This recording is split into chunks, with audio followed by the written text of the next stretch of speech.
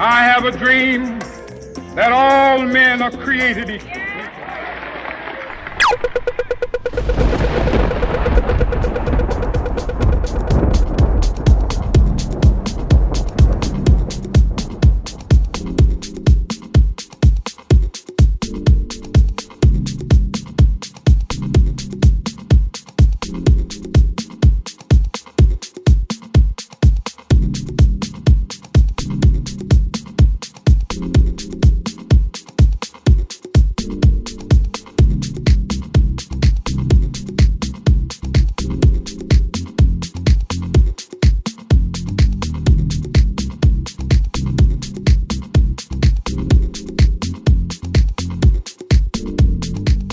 G'day everyone, welcome back to Your Story. I'm your host Ian Cath. This is episode 33.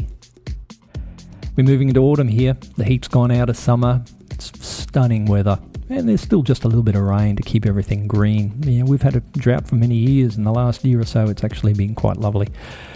Everything's greened up and it's actually back to the way it used to be back in the old days. Today's show is because I was in Sydney recently. I was catching with a good friend, and while I was down there I wanted to do some podcasting, so I put the word out amongst a few people and said, hey, you interested in coming on the show? And today's show is exactly about meeting up with people and making connections and all that sort of thing. Social networking, we call it. But social networking is a little bit different to the way it used to be done in the old days, and today we have things like Facebook, Flickr, Twitter, and all the other sort of things. Now, I'd like to ask you, if you're on any of those platforms, particularly Twitter, friend me. Let me know that you're out there, and let me know that you're actually listening to the show, because occasionally I actually get a friend request from somebody and I actually don't know if you listen to the show. You're just another person who wants to follow me. So I actually look at your profile, and if you seem interesting, I'll follow you back. But maybe you're actually somebody who listens to the show, so I'd actually really like to follow you. So just let me know. Send me a quick note. Hey, listen to Your Story, and I'll follow you back every single time, guarantee it. My name on all the social networking platforms is Ian Cath, one word. And remember that Cath is spelt with a K, not a C like some people think. And there are other things that you can do too. Remember, the site is yourstorypodcast.com, and you can leave a comment, you can send me an email, and all that sort of thing. The iTunes and the feed links are over on the site if you haven't already got them. If you're listening directly off the site, you can go also and listen to it via iTunes. You can stumble me, you can dig me, it all helps. It's all part of the Google Juice thing. If you want to write a blog post about somebody interesting that I've had a conversation with and a link to it, that's really cool too. You know, that gives a bit of Google Juice value for everybody. You, me, the whole thing. And of course, I've got to give a bit of a plug to IOTA Promonet, who supply the music. And if you like the music, go to IOTA and maybe consider buying the music so the artist gets a bit of a kickback. He gives it to me for nothing, and I appreciate that. So I like to give them a bit of a plug. But let's move on to today's show. Like I said, today's show is all about social networking. What is social networking? It's a thing that a lot of people don't understand, and I think it's really very simple. It's a conversation. Simple as that. It's just that today what we're doing is we're actually taking it online. Social networking is nothing new in my opinion. You know, now it's blogs, MySpace, Facebook, and recently Twitter, with it going mainstream. Everybody's getting on Twitter, the bandwagon. But it's really nothing different to the old village square. It's just that it's virtual now. And this is a place where we can all sit down and we can talk one-on-one, or one to a group, or a group to one, and we can actually create a conversation that is above the hum of the large corporations. If you want to get a bit of an idea, there's a book that came out many years ago, about 9 years ago, called The Clue Train Manifesto. If you can dig up a copy of it, go and read that. Basically, the premise of the book is really very simple. It just says markets are conversations.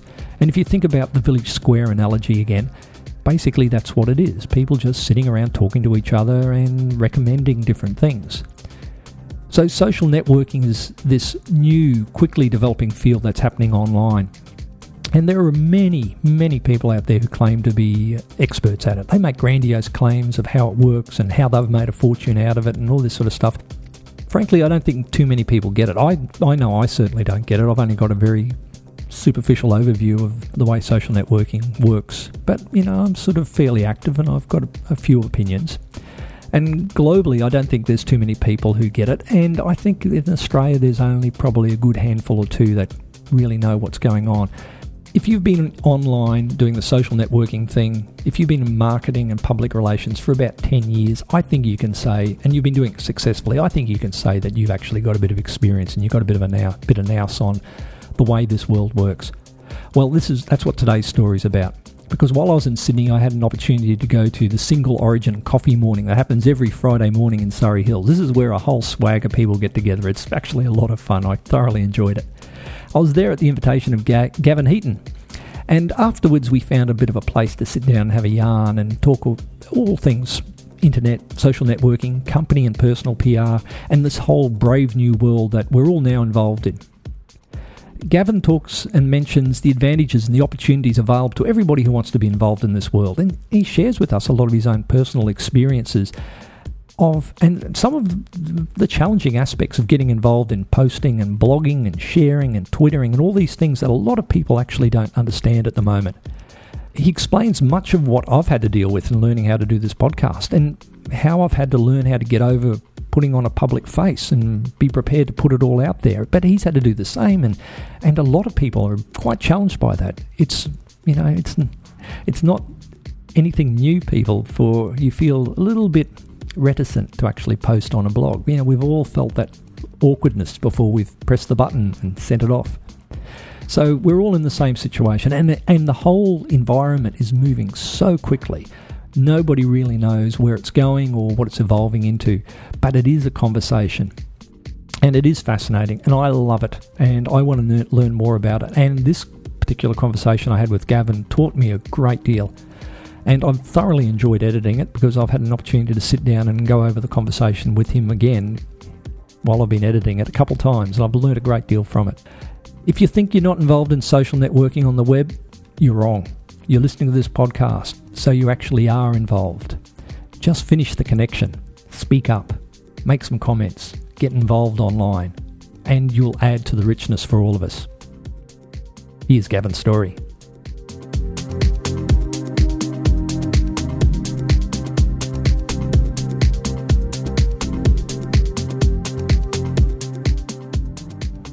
March 6th, 2008.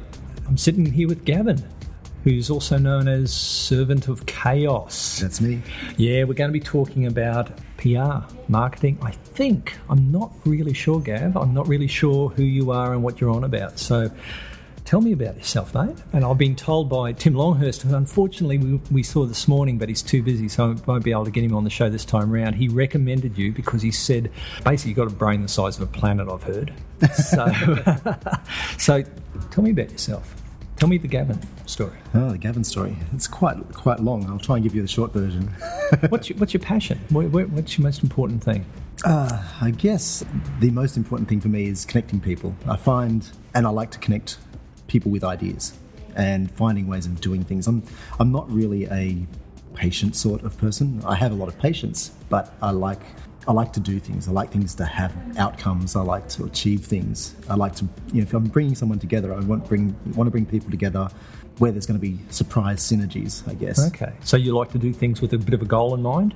Absolutely. Okay. Yeah. Even if I don't know what that goal is, I know that, like sometimes, for example, with Tim, I might introduce Tim to someone, not because I think that there's a specific reason for them to meet, but more along the lines of, there's a reason for them to meet. I don't know what that reason is, but I know that there's a connection that will benefit both. Yeah. So it's like this morning when Rachel turned up at coffee, and then Christy from World Nomads came over, and I said, you two should meet. I don't know why yet, but you two should meet.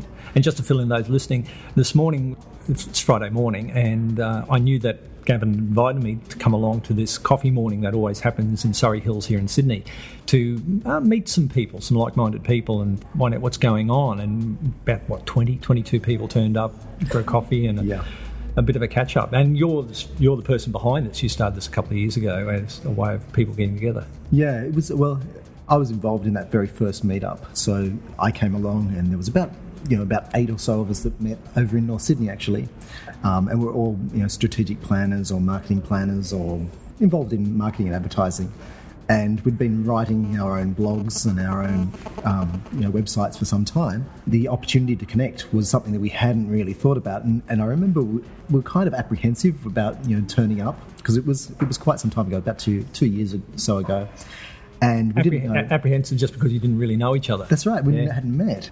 We just knew each other from our writings and our comments on each other's blogs and so on. Walking into a room where you don't know who is going to be there and what they would look like, because back then no one was really putting photos of themselves on their blogs. Yeah. So we sort of walked into a cafe, looked around and went, which table do we sit at? And someone waved. It was Emily. And she said, come over, and are you for the are you this person? Are you the blogging, here for the blogging thing? Yeah. And it's like, yeah, that's us. So sat down and chatted, and it wasn't right until the end that one of the guys, Vando, had actually said to me, so what blog do you write? And then, so we'd been at coffee for an hour and a half, and we just talked, but we didn't actually make the connection between who we were, what we wrote online, and the people we were in real life. We were just talking about real life. And then at the end he said, so what website do you write? And I said, I write servantofchaos.com. And he was like, you're Gavin. Oh, wow, that's really great. And it's like that recognition means that you bring that whole meeting and that acquaintance thing, it accelerates so fast, because in writing, you give away secrets about yourself, and you can't help but share aspects of your personality. And that is what's kind of exciting. That's what people, who read your website connect with. That's that emotional connection. So when you do meet, and same with on Twitter, you meet someone and you say, well, what's your name on Twitter? And I'm Servant of Chaos. And they go, I know you. We talk. We've shared stuff. You've sent me stuff. I've sent you stuff. And how valid is that as far as a true interpersonal relationship? When you've just got somebody online, before you've met them offline. How valid is that as a relationship, do you think? Oh, hugely. I don't think. When we talk about why do people blog, or why do they use Twitter, or why do they use any of these social media type networks, I'm often asked that same question: is it a real relationship? I think unless you participate, you don't actually understand how real it can be. And so you've heard of people meeting up on dating sites, and and then they get married and they have a long and happy life together. So the relationships are actually very real, but how that transforms into other aspects of your life is where it becomes fascinating, because for my generation is there is that difference between what is real life and what is online, because online came into being when I was an adult already.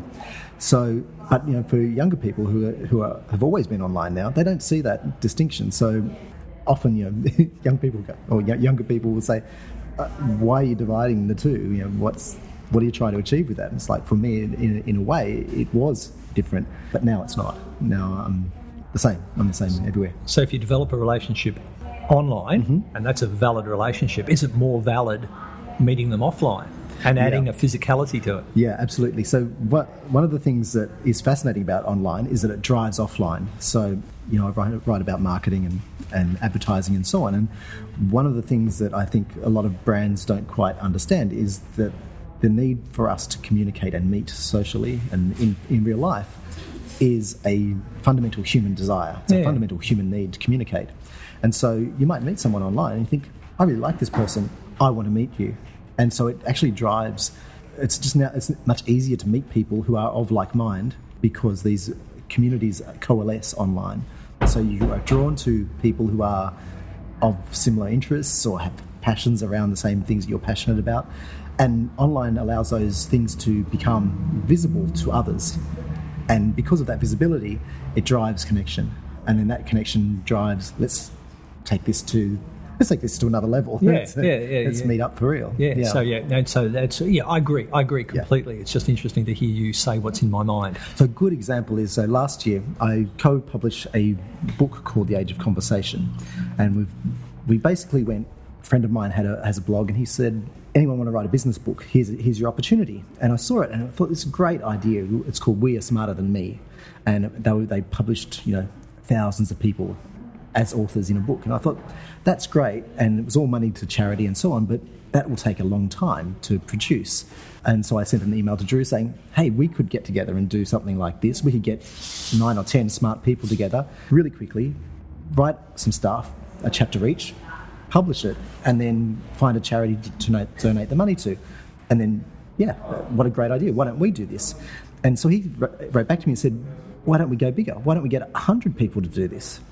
And so literally within 3 months, we went from having that idea to having 103 people contribute to a book that was then published and available online for print on demand and so on within 3 months. So we published the book. What was fascinating was it made 100 connections between 100 people. And then it multiplied that out. So every one person in that book was able to then communicate with all the other 99 or 102 as it. So it made this massive sort of internal social network, if you like.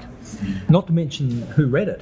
Which is another larger circle. Exactly. Yeah. So then we took that to a human level, if you like, and Drew McClellan, who is my co-publisher, and a couple of other folks in the US, so Laurie Magno and Christina Curley, got together and said, let's turn this into a real-life event.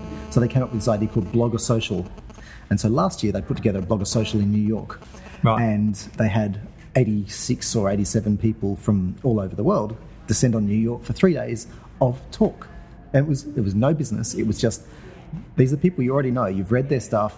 You've commented on their stuff. You may have shared some sort of phone call or whatever it is, but here's your chance to hang out with other bloggers. Yeah. And we had 3 days of fantastic meetups, and it was amazing. It really there was a couple of people there that I was really keen to meet, and they were really keen to meet me, and we just got together and we didn't have to learn about each other. We didn't have to break the ice. We didn't have, we already knew each other. Yeah. And that I think for many of us that was the real breakthrough, because we were literally separated by the Pacific Ocean.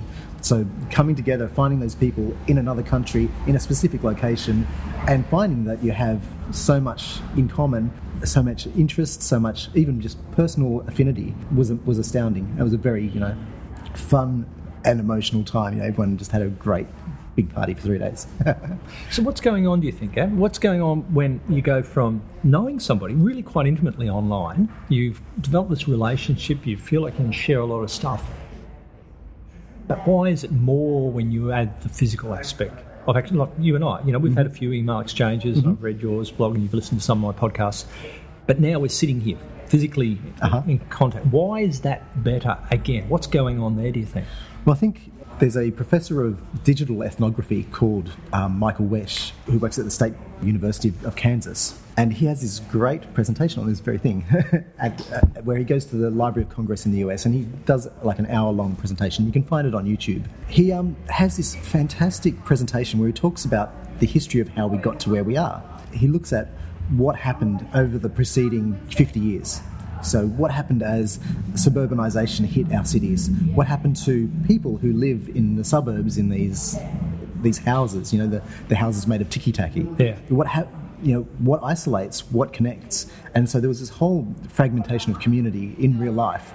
So people were moving into the suburbs, and there was no real community space there. There was no you're moving away from your family. You were moving away from your social groups, your schools, your networks, and so on. And then you were in this house, and you're probably there with, it might be your family, so you have a family unit. But then you might know the neighbour, but you might not know 2 neighbours down. And so you've got this social dislocation at the same time as you have this rapid expansion of cities. Then you have TV.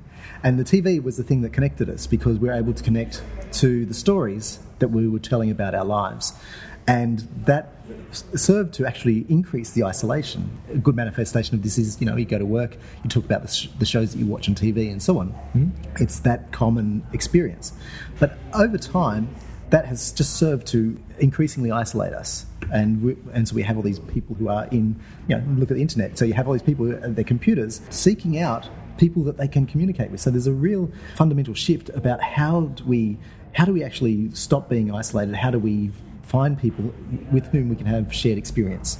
And the shared experience part of the internet and Web 2.0 or social media or whatever you want to call it that is what's driving a lot of this connection. So it's not that it's overcoming that isolation that has sort of, in a way, been enforced upon us by the longer working hours we have, or the increasing spaces between where we live and where our friends live, and so on. So the web now allows us to find people who share our interests, our passions, and so on. And we don't have to be next to each other. We don't have to be there at the same time as each other. We can do it in the time which suits us, convenient, fits within our busy schedule when, we've dropped the kids off from school, or, in between dinner and, relaxation time, or whatever it is. Yeah.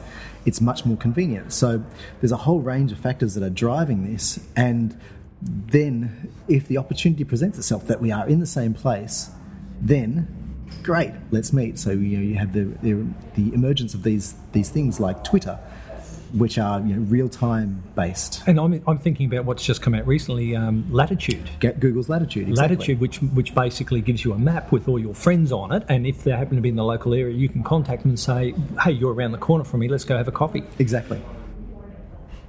I was just wondering, as you were telling that story, that the dislocation that we had during the 50s, 60s, 70s, where there was a fascination towards soaps, which gave us a false sense of maybe community because we were watching other stories, people's lives, so we had this fixation. Yes. As we're doing when we got online, what we were doing is searching out not the soap, but the true stories. Correct. And soaps replaced socialisation. Now we're looking for real socialisation online in our little ticky-tacky box. Yes. But we're now taking that offline.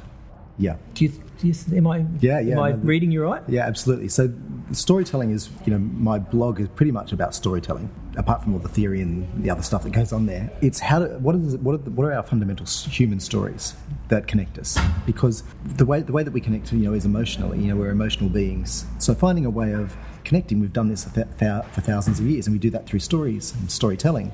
In broadcast world, we have, like you said, a soap opera. It's a compelling story. We can see a bit of ourselves in that, and we make that emotional identification. We become hooked in, and so on. What we've found also with this new media is that I can manifest my own sense of identity. I can choose the people who I want to share that identity with. So, I can use my Facebook profile to provide certain access to certain things, like different photos and different stories and streams from my life, and use that to extend my relationships with people through that sharing, through that shared experience. There's a woman who writes a blog called Disambiguity, and Lisa has a term called ambient intimacy. And ambient intimacy is all about sharing stuff that you don't know where it's going to go. So Twitter is a great example. So you'll often see people saying, just going to the dentist. Or, here's a good example, I'm going to Bunnings to pick up some stuff. That's one of the things that I often tweet. Go to Bunnings, pick up some stuff. And someone says, you've got to call it the wonderful world of Bunnings because you get there and you buy stuff that you would never have thought you were going to buy. And so the whole conversation goes on around Bunnings.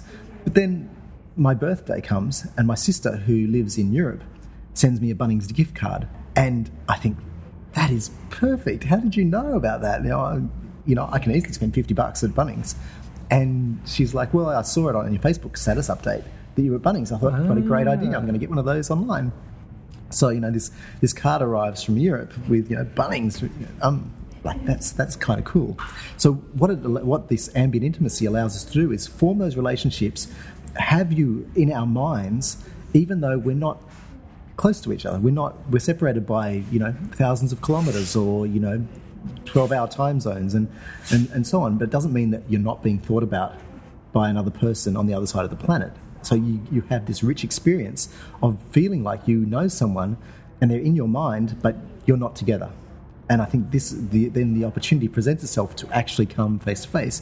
And because you've had that intimate exchange, like I didn't know that we'd had that exchange. I didn't even know that she'd read that update. But then when it arrived, I was like, wow, that's quite something. That's quite transformative in terms of the way that we manage our relationships with people. And by putting these things out there, in a way, you're broadcasting your life or you're streaming your life. By doing that, by sharing it, it allows other people to come close to you and you to get close to other people. It's just that we don't get the feedback in person that, we're sharing something. It's just that it may happen in a delayed way, in an asynchronous way. It doesn't mean it's not valid. It doesn't mean it's not true. It doesn't mean it's not emotional. It's a great way of connecting, and when there is no other way of connecting.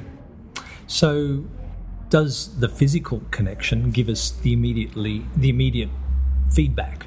Yes. That online doesn't give us? Yeah, so, is that the advantage of the physical meetups, do you think? Yeah, so, the physical thing is you get body language, you get warmth, and, it's easy to... email is a good example. Often you'll receive an email and you think, well, that's a bit harsh. And then when you meet someone and say, oh, I got your email and so on, I just wanted to talk to you about it, they'll go, oh, did you read it that way? I didn't mean it in that tone of voice. Well, there's no tone of voice in an email. So how do you cope with tone? How do you cope with proximity? How do you cope with body language? What is open, what is closed, and so on. This is something I'm just starting to explore: is the etiquette of online. What is the etiquette? Like with all caps. Yeah, shouting. Shouting, I've noticed one on Twitter a little bit is the asterisk comment to represent physicality. So somebody will say, I had an accident in the car, asterisk, face palm, asterisk, meaning, that they've got duh, and I quite like that little bit of text put in there to add that physicality that you can't have, expressing body language in text. It's clumsy, but it works. It is. I guess I think this is why text is fascinating, because it's ubiquitous. It's easy to get. You've got SMS, you've got text chat, you've got email, you've got a whole lot of text stuff, and then you've got webcams, which are great, but not everyone has a webcam and not everyone has high-speed internet access, so that doesn't always work either. So text is finding innovative ways of using text, storytelling through, like for Twitter, where you have 140 characters. How do you say anything meaningful in 140 characters? Or do you tell ongoing stories? And how does that play out? Finding innovative ways of expressing yourself it's like, I remember years ago they used to talk about, on the internet, no one knows you're a dog. So, you can write, expressive emails, or you can write, have a great big personality, even if you are a canine. Increasingly, they then spoke about best-looking people on the internet were poets. That's sort of changing now when we've got more of a visual medium in place.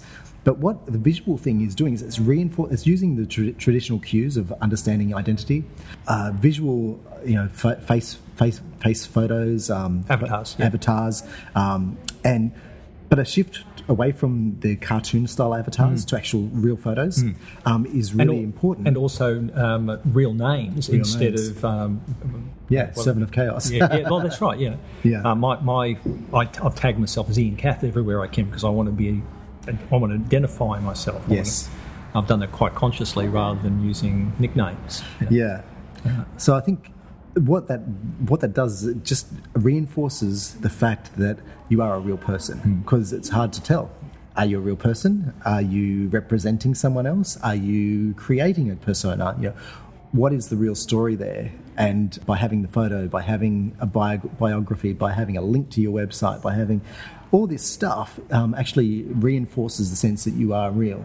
And that means that it opens the door to trust. And that's where the connections come. And I think 2 years ago I wrote this blog post called, blogs are the new CV. So, I was hiring a lot of people in the job that I was working in, and, I'd see this resume come in, and I'd say, oh, I've done this, and I've done this, and I've done this. And I'd think, well, if you're working in the online space, I should be able to find out about you. So I'd search. If I couldn't find you, and you said you'd done all this stuff, then you don't even get an interview. But if I can find you, then I can actually find out about you. I can get a sense of not just what you do, who you are, but who you connect with.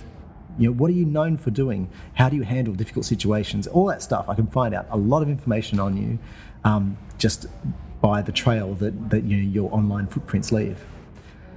So how honest do people have to be now? Well, I don't think it's... I think that if you're not honest, that you are found out. Because other people can also talk. Yeah. But also, you said the footprints. That's right. If you're not honest, if your CV is not honest, the footprints will reveal who you really are. Absolutely. And so if you say, I'm really good at working with people, blah, blah, blah, and you do a search on your name and it says, Gavin was really difficult to work with on this project, I don't know why, blah, blah, blah, blah, blah, then, one of the things that we know in advertising is that, is that 70 to 80% of people will take a recommendation from someone that they don't know over some advertising. So the trust network between what someone else says about you and what you're putting out there under your own auspices says a lot about you. Yeah. And so by understanding that that dynamic is shifting and changing, and that recommendations, that trust, that reputation is really important, and in an online space that it is so easily found out that if you are not acting in good faith, then that can be an issue. So how much is this moving into the business world, this knowledge? Because I think people, unless you're say a car salesman or a politician, you tend to one-on-one with people be genuinely fairly honest, within reason. I'm making a broad statement. Yeah. But companies far less so, because they've got the corporation around them. They don't necessarily have to be that honest. They can have all the fluff. Are they are companies, corporations, governments? Are they starting to embrace some of this? Yeah, I think they have no choice. So I think... but are they embracing it? They may not have any choice, but are they? Do they get it yet, do you think? Sometimes they do. Do you work with companies? Yes, I do. So I work for a big company, and it's an interesting example. So I work for SAP, which is a global software company, and they embraced communities quite some time ago. And they have a fairly large online community of developers and of business process people, and they have a particular focus. But they realise the value of those conversations, because the people who use your stuff every day are going to be most passionate about it. And they might provide you with the best feedback in the world. They might not tell you what you want to hear, but they will tell you exactly what they think. And they'll tell you where things are wrong, and they'll tell you where things are right, and all those things. And it's completely honest, because there's nothing in it for them. If you can make something better for the people who use your products or your services, then they will love you for it.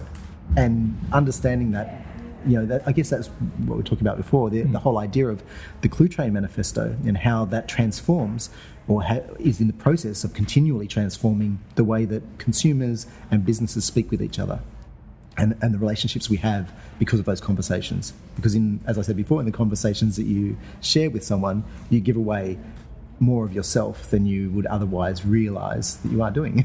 And that's the corporate self too? That's the corporate self too. So this whole idea that that I can stand behind my brand and not be personally responsible for the things that I'm saying is long gone. Wow.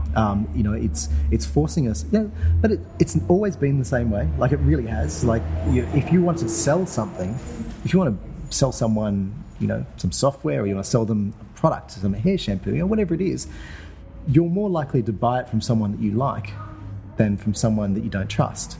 So finding ways of bridging that gap. So that if you're going to buy something you're going to buy a car, you're going to go and buy it from someone that maybe is a friend of a friend, because maybe that will mean you don't get ripped off quite so badly.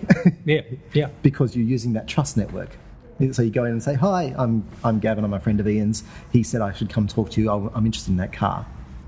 And it's like, right, that means that we're relying on our networks of people and connections and the trust and reputation between these different players to actually, achieve something which is credible for all of us. There's a win-win situation. So for in that exchange, the car salesman gets a commission based on the friendship he has with you. He may not make as much as he otherwise would have, but it's a lead that he would never have otherwise had. That's right. That's right. There are benefits. Is that improving compared to the way it used to be done? Like, you go back 20 years ago, before the online world really sort of came about. Do you think that is now happening a lot more than back then? Yeah. So what the online world allows us to do is surface these things. So the networks that we already have are now visible to other people who may find value in that network. So LinkedIn is a good example.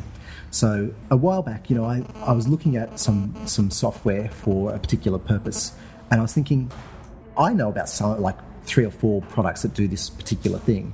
We are smarter than me. There's lots of people out there who know more about this stuff, so maybe I'll ask. So I put a question on LinkedIn and said, I'm looking at this sort of software. I just want to know anyone's got pros and cons for different pieces. And this person responded to me, who I'd never met, who was like probably 3 or 4 removed in my network, and she said, "Yep, I've just been through the whole process myself 6 months ago, and I'm willing to share my research." Oh, fantastic, thanks. So I emailed her back and said, "That's really great, thanks very much." And she sent through a 20-page report with all of her findings, step-by-step features, benefits, all sort of stuff. And I thought, wow, now that is amazing. Like, that would have taken me literally weeks to do myself, and I got it for free.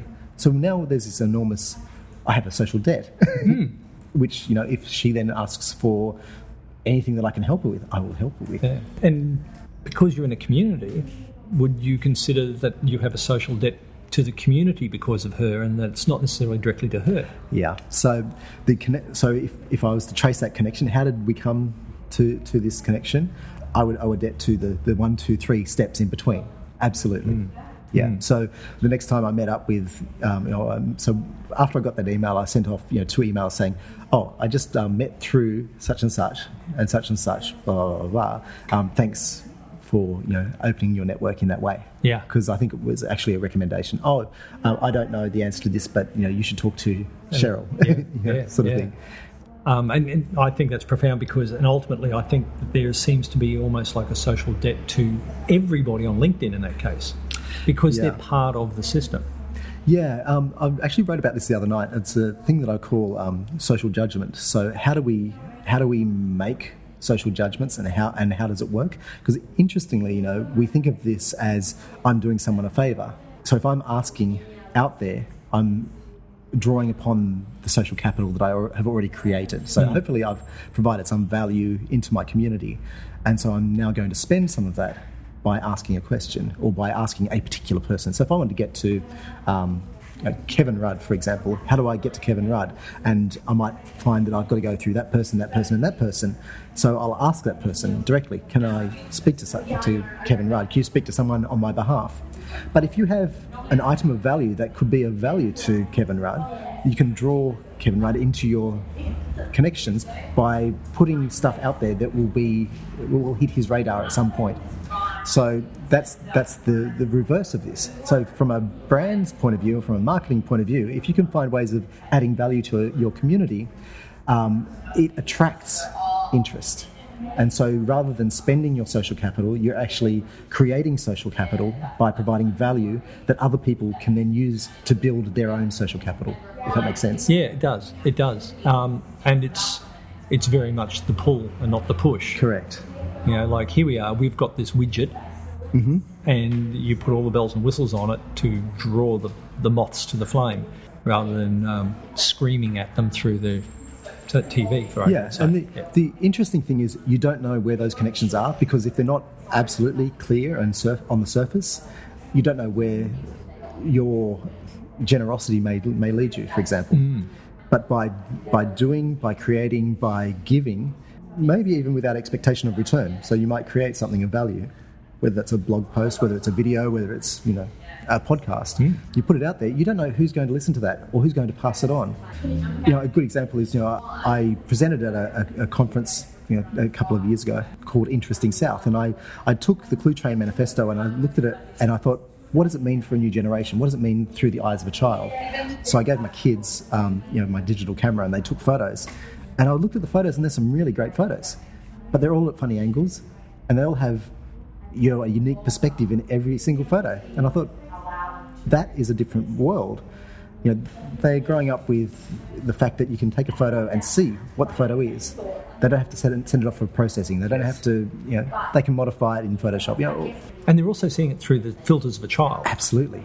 So what is their world going to be like? How does the Clue Train fit to that? So I put, took some of the top, the 99 theses of the Clue Train Manifesto and applied it to these photographs. And so I took, markets conversations and put that up there. People of the world, blah, blah, blah, blah, blah. And started putting these photos up. And I did it, and I liked it, and I had good fun. It was 5 minutes long, and off I went.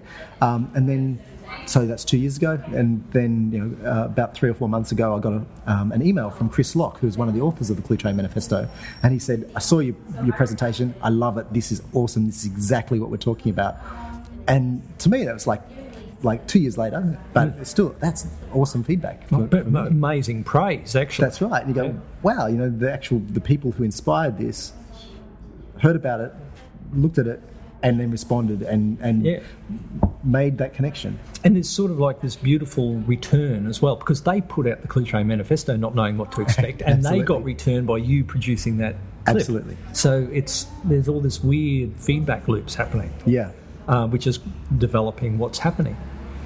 All of that's fascinating, and I have a real interest. I'm developing this massive interest in the socialisation of social networks, basically, how it's interacting, and I actually say we're going back to the village. Yeah. Where is it getting wrong? Where are people breaking it? Where are they failing to get it? What rules do they not get, and where are they going to come unstuck? Where doesn't it work? You've been explaining very well where it works. What are the red flags that people aren't obeying? I don't know. I think there's still barriers to entry. I think that's the biggest hassle at the moment. So, not everyone knows about how to use a computer. Not everyone feels comfortable using a computer. So therefore they're not comfortable with, maybe email. Maybe they're not comfortable with Skype. Maybe they're not comfortable with, they certainly may not have ever heard of Twitter or Facebook or MySpace or LinkedIn or any of these things. And so there's still a huge barrier to entry around that, I think. But as that comes down, I think the biggest challenge is that we're not used to participating. And we're happy to watch, we're happy to observe, but actually participating is a whole other, human activity that people don't always do stuff. It comes back to my idea of if I'm going to be involved in something, I like to see outcomes, I like to make things happen, and not everyone does. Some people are happy just to do as they're told. Some people are happy to be passive and consume content or consume TV or radio or whatever it is, or even look at things on YouTube. But will they actually make a video? Will they upload that? Will they comment on a blog? I remember my first comment on a blog. I was petrified. I was writing. First time you did it? Yeah. Okay. On a blog whose author I really respected, a guy called Russell Davies, and I remember sitting there thinking, "Oh, do I really want to say this to Russell Davies?" And I thought, well, yeah, all right, I do. So I, went along and put my comment on and press submit, and I remember sort of agonising over pressing the button. And after that, then once this is the thing, is that you don't get that sense of excitement unless you are involved in it, and the trepidation, which also comes along with excitement. But when you get your first comment on a blog post, it's like someone's reading it. Other than my family. I remember being shocked and awed that somebody would comment. Yeah. I am shocked and awed that people listen to this. Yeah. That people actually download it. Yeah, and it's coming to grips with that sense of connectedness, and coming to grips with that sense of that people know you, despite the fact you've never met. I do these talks every 6 months or so at the Macquarie Graduate School of Management on new marketing. I do a guest lecture as part of their MBA program. When I first started doing this a couple of years ago, I'd say, okay, who knows Flickr? Who knows MySpace? Who knows? And no hands. It would be no hands. Now I go in and I say, okay, Flickr, yes. Twitter, yes. And so the conversation is different. It's a very different perspective, but there's still this very different level of involvement. So some people will participate. So we call it the 1%ers, the 1% who actually participate and create content, the 9% who actually do a bit of like commenting and so on, and then you've got the 90% who are not. Yes, passive consumers. Exactly. Yeah. So how do you convert those 90% into willing participants and so on? It's a real challenge to actually get that volume up. Well, the question I ask is, do you have to? Depends on what your outcome, what you're driving towards, I guess. But I guess from an author's point of view, if I'm writing something, it's really hard to know who's seeing stuff, because, as I was saying, go to this MBA course, I'm there and I'm talking, blah, blah, blah, blah. And then afterwards, all these people came up and said, I've been reading your blog for 12 months. And I'm like, wow, you should drop a comment. I would really love to hear your point of view on something. And, I'm a bit shy about, telling you my thing or my point of view, or I haven't got anything to add to this conversation, or those sorts of things. And it's once people start to overcome that, then it's much easier. But it's those first few steps of actual participating, of maybe starting your own blog, because it's really simple to start a blog, but starting it and then sharing it with other people, because you're sharing, whether you're not or not, you're sharing yourself. And this is one of the things, is people go, well, I don't want people seeing my photos of my kids, or I don't want to see people seeing photos of my stuff, the books that I read, or my ideas I'm a bit worried about. They're my ideas. That's my thing. So, but overcoming those things is what creates the connection. It's the same with any real meetup. If you meet someone in real life, you're looking for the sharing of the generosity of spirit, the sharing of ideas, the sharing of conversation, of time together, of whatever it is. There has to be that exchange. And if you're not exchanging, then you're not participating fully in that experience. So it's a real challenge. Is it that some people, like you're saying 90% of consumers, is it that some people just aren't the sort of people who are fully engaged in society? I'm thinking the classic in my analogy of the party from previous post I wrote about Twitter is the wallflower. Mm-hmm. They're sitting there on the side, not participating in the party because they feel inherently a little bit shy. Mm-hmm. Is that a problem? Why do we need to convert those people? Well, we don't need to convert them. Of course, people can be themselves, but of course, the trick for participation is making it comfortable.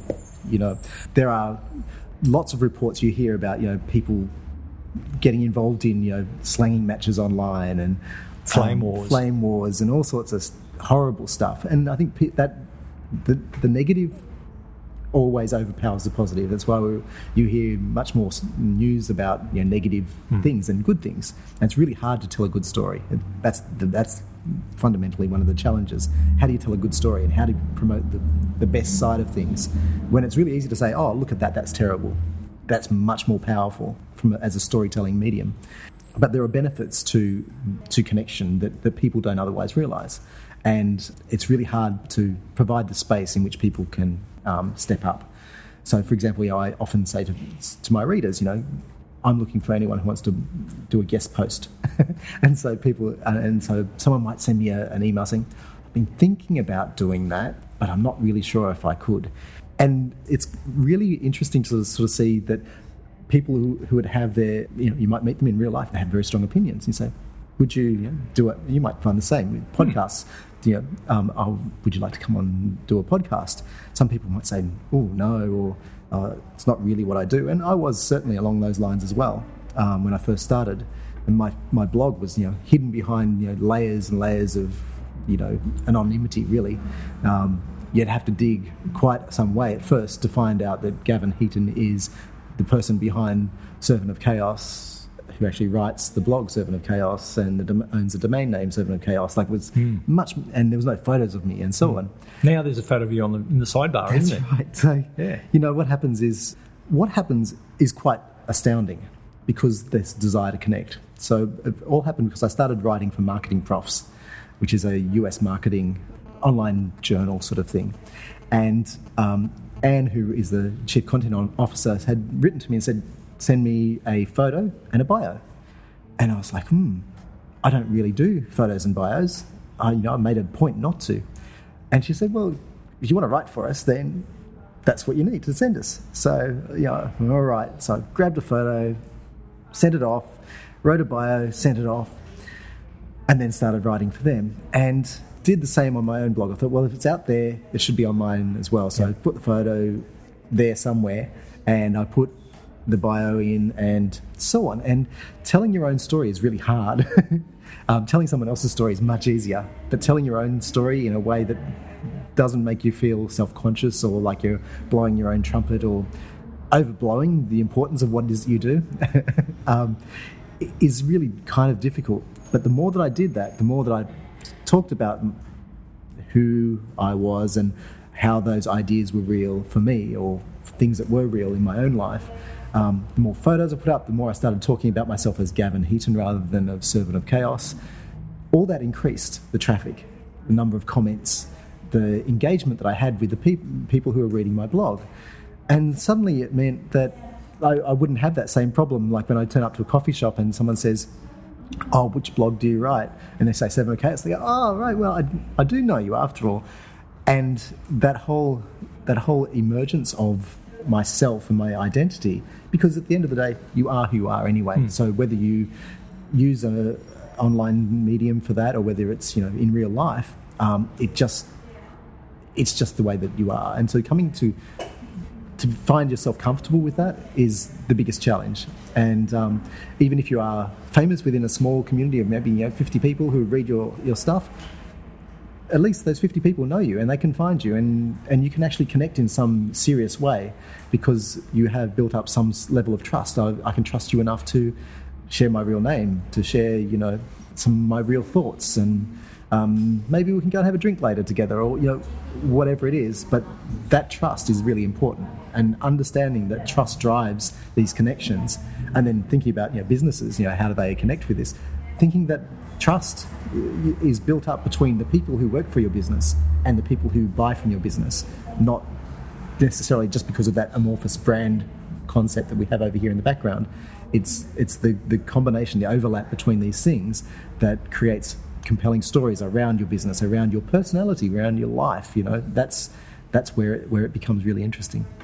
So I asked you before, where do people make the mistakes? Oh, where they make mistakes? Are you saying that they make mistakes because they don't reveal themselves, because they don't allow their company to show all the individuals within it, because they present themselves as this fictitious personality that they want to project, which we all can read isn't really real? Yeah. Is that where old marketing starts to fail? Yeah, it is. Well, sort of. I'm thinking of the car salesman here with the loud jacket who just comes up, thrusting his hand in your face, and basically that at home he's not this person. Yeah, or maybe he is. And if he is, be afraid and run the other way. Exactly. So, I remember working with some people and thinking, isn't it interesting the way that this woman, that I used to work with, Anne, she was a completely different person when she was with her son. And I was like, oh, why don't you do that in the office? Why aren't you that person? She said, I don't care. I care about my son. I care about his life, and I want him to achieve things in his life. I'm quite happy to come to work and do as I'm told, because then I can go home and create a life for my son and for my family and make that really good. And work is just an aspect of that.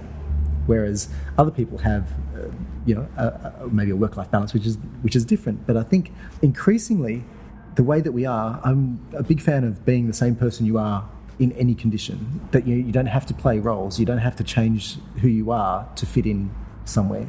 And to a certain extent, sometimes that is necessary as well.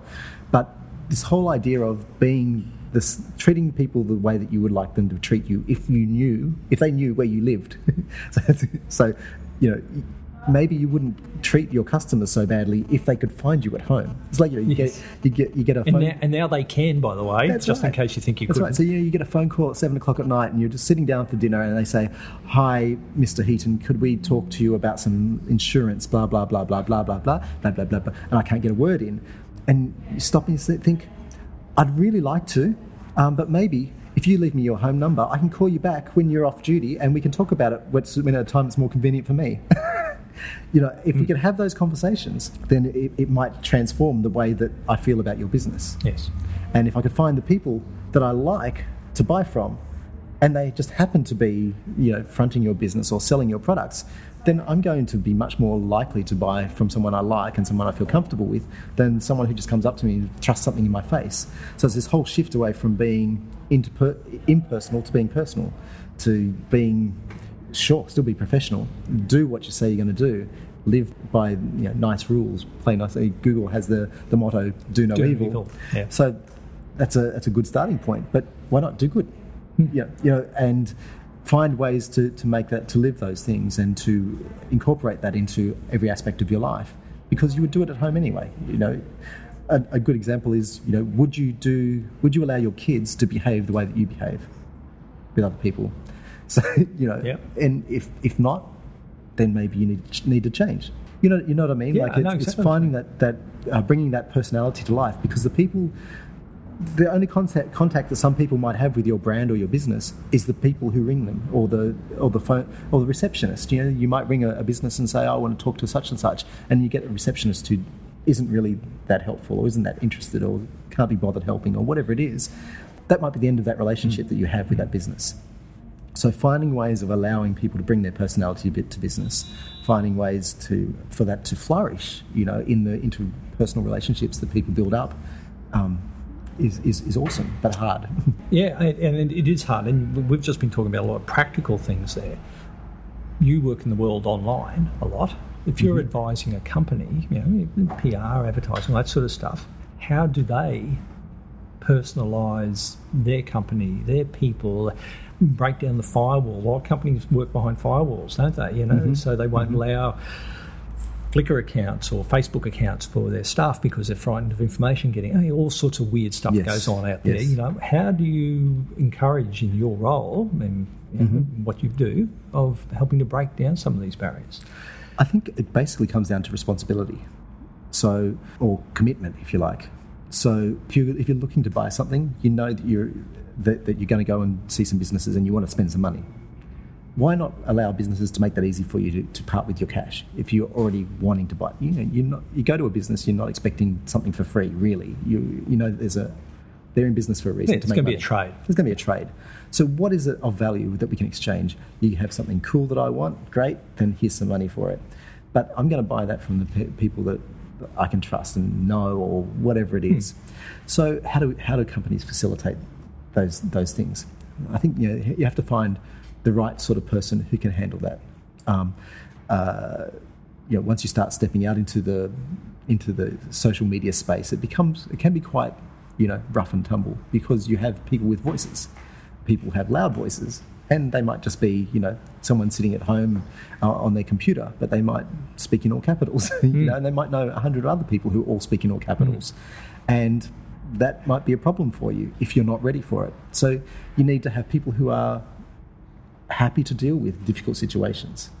You need people who are well versed in what you offer to the world.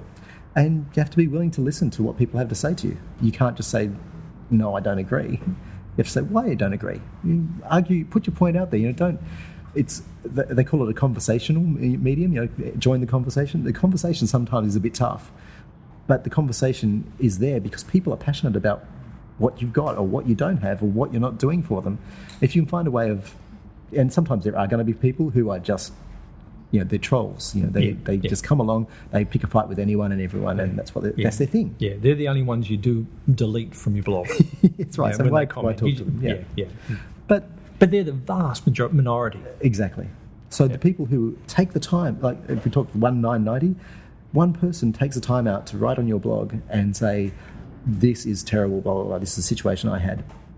If you don't respond to that, it looks like you don't care. And then everyone else who comes to read it, so the other 99 people who come to it and read it, they think, why aren't they not responding to that? They don't have a position. Well, it's true. It's not true. It just causes that negative position. And what you want to try and do is manage that. You want to say, well, it might be true for you. I'm really sorry if it is. But how can we fix this? What can we do? How can we remedy this situation? And I think by looking at what you can actually do. So I think this is the most amazing thing about online world is, before we used to have brands that you could hide behind and call centres that you could only get in contact with us through a call centre, which was, arm's length removed from arm's length removed from arm's length removed from the management. Maybe now you can actually send a Twitter message to the CEO and say, what is going on here? Why do I have to put up with this? And they can come back going, I don't understand why you have to put up with this. Let me find out for you. But it's a resolution mechanism. It collapses the context in which we normally operate. And so understanding that context collapse is inherent part of working online, and that you can't let things sit, because if you let things sit, if you don't respond, then the echo chamber takes over. Because there's always going to be detractors, and the detractors have loud voices because negative news is more powerful. So unless you're actually able to engage in that conversation and really turn it around, then you just end up with an event like Jeff Jarvis's Dell Hell, where the Dell batteries of laptops kept blowing up and catching fire, and it's spreading across. All these people who use computers are saying, "Oh, is my laptop going to explode? Do I have to worry about this?" And without Dell stepping in and saying, no, it's just this particular model, or no, this is what, or there's a product recall, but whatever it was, but without actually engaging with that, or even knowing that conversation was taking place, because you're not monitoring online conversations, it puts you at a severe disadvantage. I always love this one. Is go to Google or go to Technorati and type in your brand name and say, what are people saying about me out there? And just putting in and see. And oftentimes people will their jaw will drop. And I'll say, oh, I thought, because if you're working in marketing, you think you believe what you're doing. Everyone believes in what they're doing. So we always think that we're doing a great job for the world. And then you put your name out there, or your product name out there, and then you'll find people doing all sorts of things that you never expected them to do, or say things that you never expected them to do. And you find out there might be a lot of detractors of That's right. what you think's a really good whatever. Exactly. Yeah. Have you got any stories of situations where you've actually seen people turn things around? Yeah. So Del Hell is a good example. So they put together a social media team, and they started to actually reach out to people and say, oh, you're having this problem. Tell me about it. Big Pond here in Australia, another good example.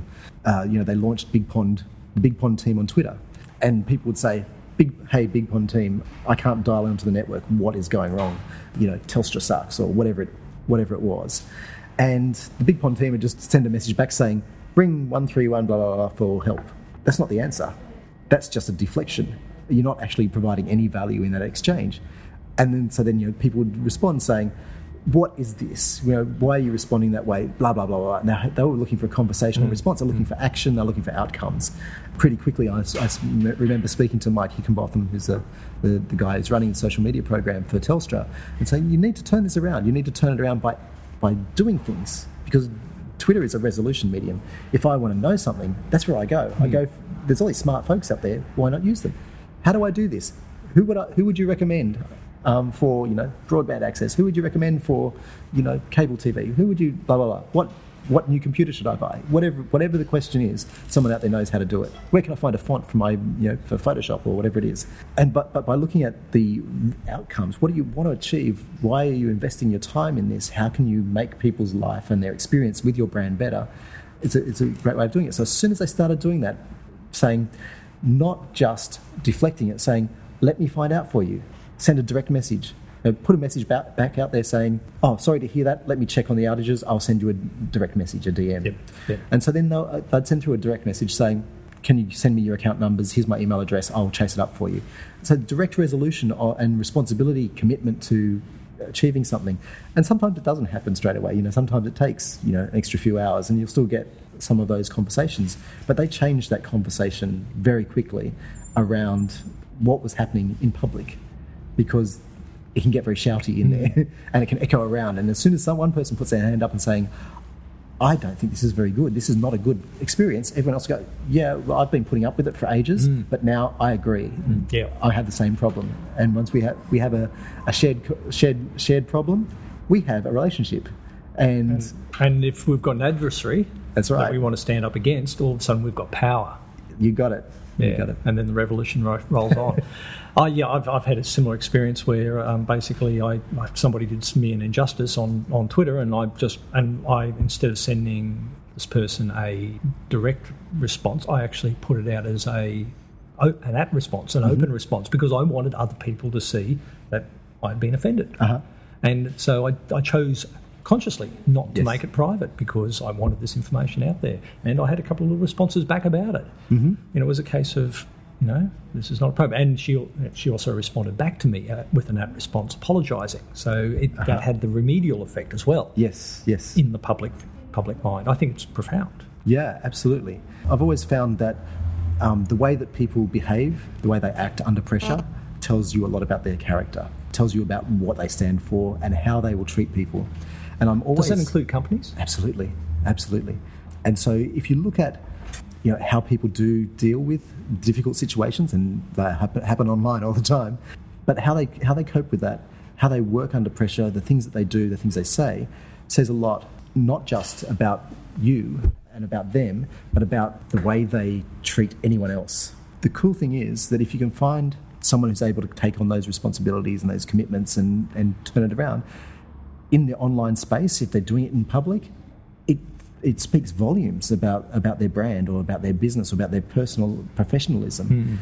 And by doing it in a public sphere, to say, oh, I'm sorry, that was wrong, I shouldn't have done that, I'm responsible for that, and so on. It's a profound change from the blame shifting that we see almost everywhere else, in politics, in business. Do you think it gives them credibility? Absolutely, it does.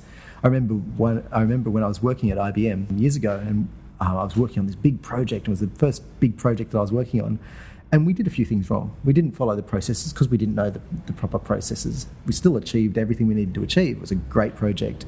But we got to the end of it, and we got hauled in front of this big committee to say, this was done wrongly. What are you doing about it? Who is responsible? And I remember thinking, well, this could get interesting.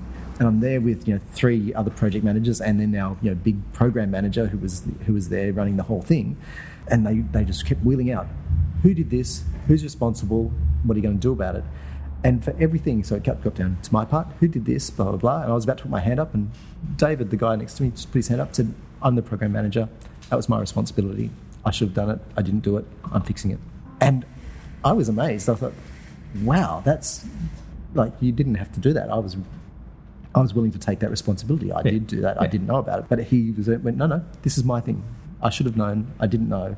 And that's what I'm here for. And we're going to fix that. For me, that was a real turning point in my understanding of how big business works, how big business should work, maybe, and what benefit it can have by taking responsibility for things. Because it meant that he was then focusing on the things that he needed to do, but then at the same time you knew you were in trouble, so you could go and figure out your own things that you needed to do to make sure you were never in that situation again. And I imagine you busted your ass to make sure that the job was fixed to save his ass, which saved your ass. Absolutely. Yeah.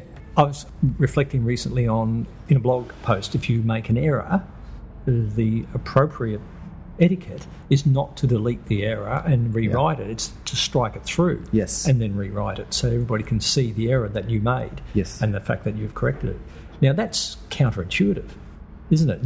Hide it, and then nobody else will know. Especially people who come along later who never knew about it. They would never be any the wiser. But here you are actually leaving your error for perpetuity. It's a bit of a risk, isn't it? But it seems to actually give you more credibility long term. Yeah. It's a very different way of operating. It is. It's not like putting out a second edition with corrections. It's putting out the second edition with the errors still in place. That's right. Yeah. What it does, we're so used to seeing things that are supposed to be perfect. Books that are, have no spelling mistakes, or photos that are perfect, or whatever it is. But it's that imperfection, the fact that there are humans involved and that not everything can be perfect, adds additional value. It adds flavour. It adds, tenacity, and gives you a sense of someone's commitment to something, to telling the truth, maybe. So it is fascinating. Yes. I was just thinking we've moved away from the corporate age where everything is perfect to the human age where we embrace the imperfections of humanity, and we actually find that wonderful. Yeah. Because we can all relate to it. We've all, made a mistake here or there. And, really, have you? Yeah. Well, it happens from time to time. I think this has been brilliant. I think my head's swimming amongst this. It's just absolutely swimming. I think there's a huge amount of information in here, and it's all social media type stuff. Which is such a new, rare, unusual animal that I don't think a lot of people have got a grasp of it.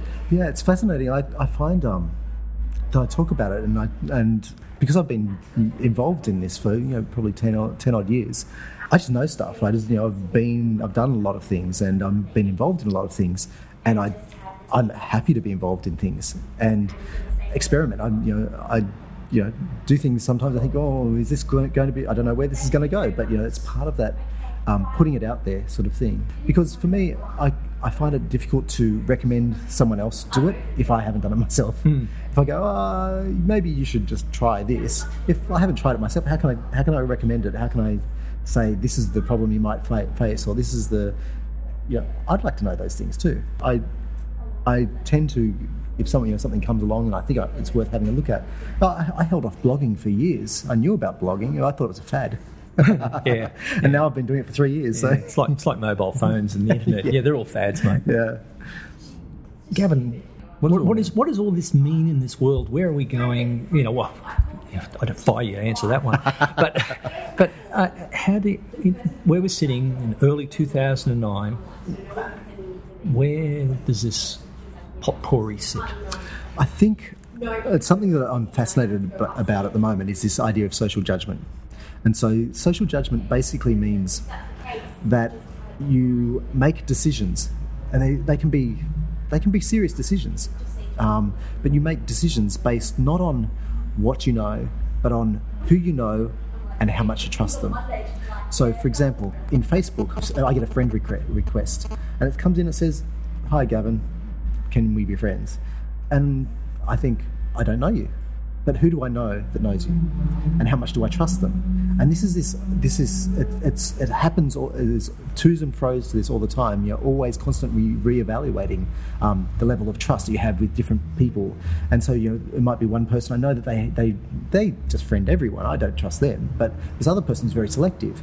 Now, if this is a medium in which I need to ensure trust goes into my network, then I'm going to think very seriously about whether to say yes or no. I'm going to think very carefully about what I share with you and what I don't share with you, because there's still a lot of people out there. There's 4 billion people on the planet. So how many of these people do I want to share my life with? And how do I manage that? I can't do that on my own. I have this Dunbar, what's called a Dunbar number, which is 150. And 150 is supposed to be the number of relationships you can handle at any one time. Right. But I know more than 150 people, and I have good relationships with more than 150 people. So how does that translate? And it translates, and it's managed by the fact that I have trust networks in place. So this social judgment, I'm making a judgment based on not just who I know, what I know, and what I know about them, how much I trust them, and then whether I would take recommendations from them. So some people I'm going to trust more. If a business or a brand or something comes at me from a side angle and says, "Oh, Gavin has," for example, you got in contact with me after talking to Tim. So you obviously made a judgment there that Tim is someone you could trust and that he would lead you into a good story. And vice versa, because you knew that I knew Tim. That's right. That gave me some more credibility for you. That's right. Yeah. Whereas if it was just some person that said, "Oh, I'd like to talk to you," it's like, well, I'm sort of busy. I've got commitments, and how would I fit this in? It eases those conversations, but also opens doors.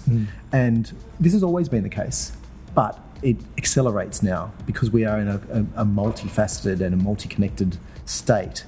And the more that these networks grow, we're going to increasingly rely on these trust networks about how we and understanding how we create and make and maintain social judgments, and then and also understanding that shifts in time.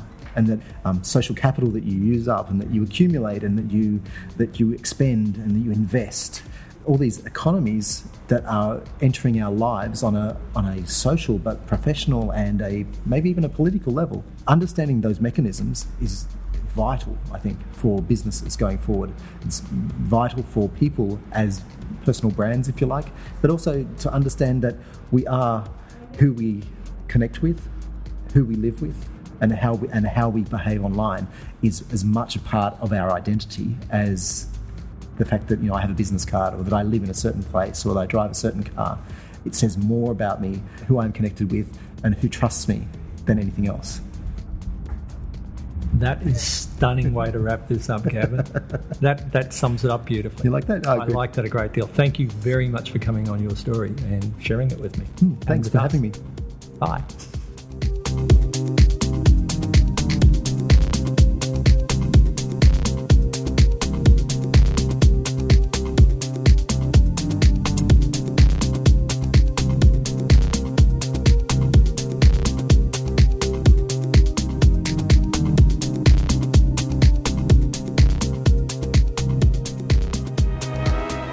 There are 8 million stories in the naked city. This has been one of them.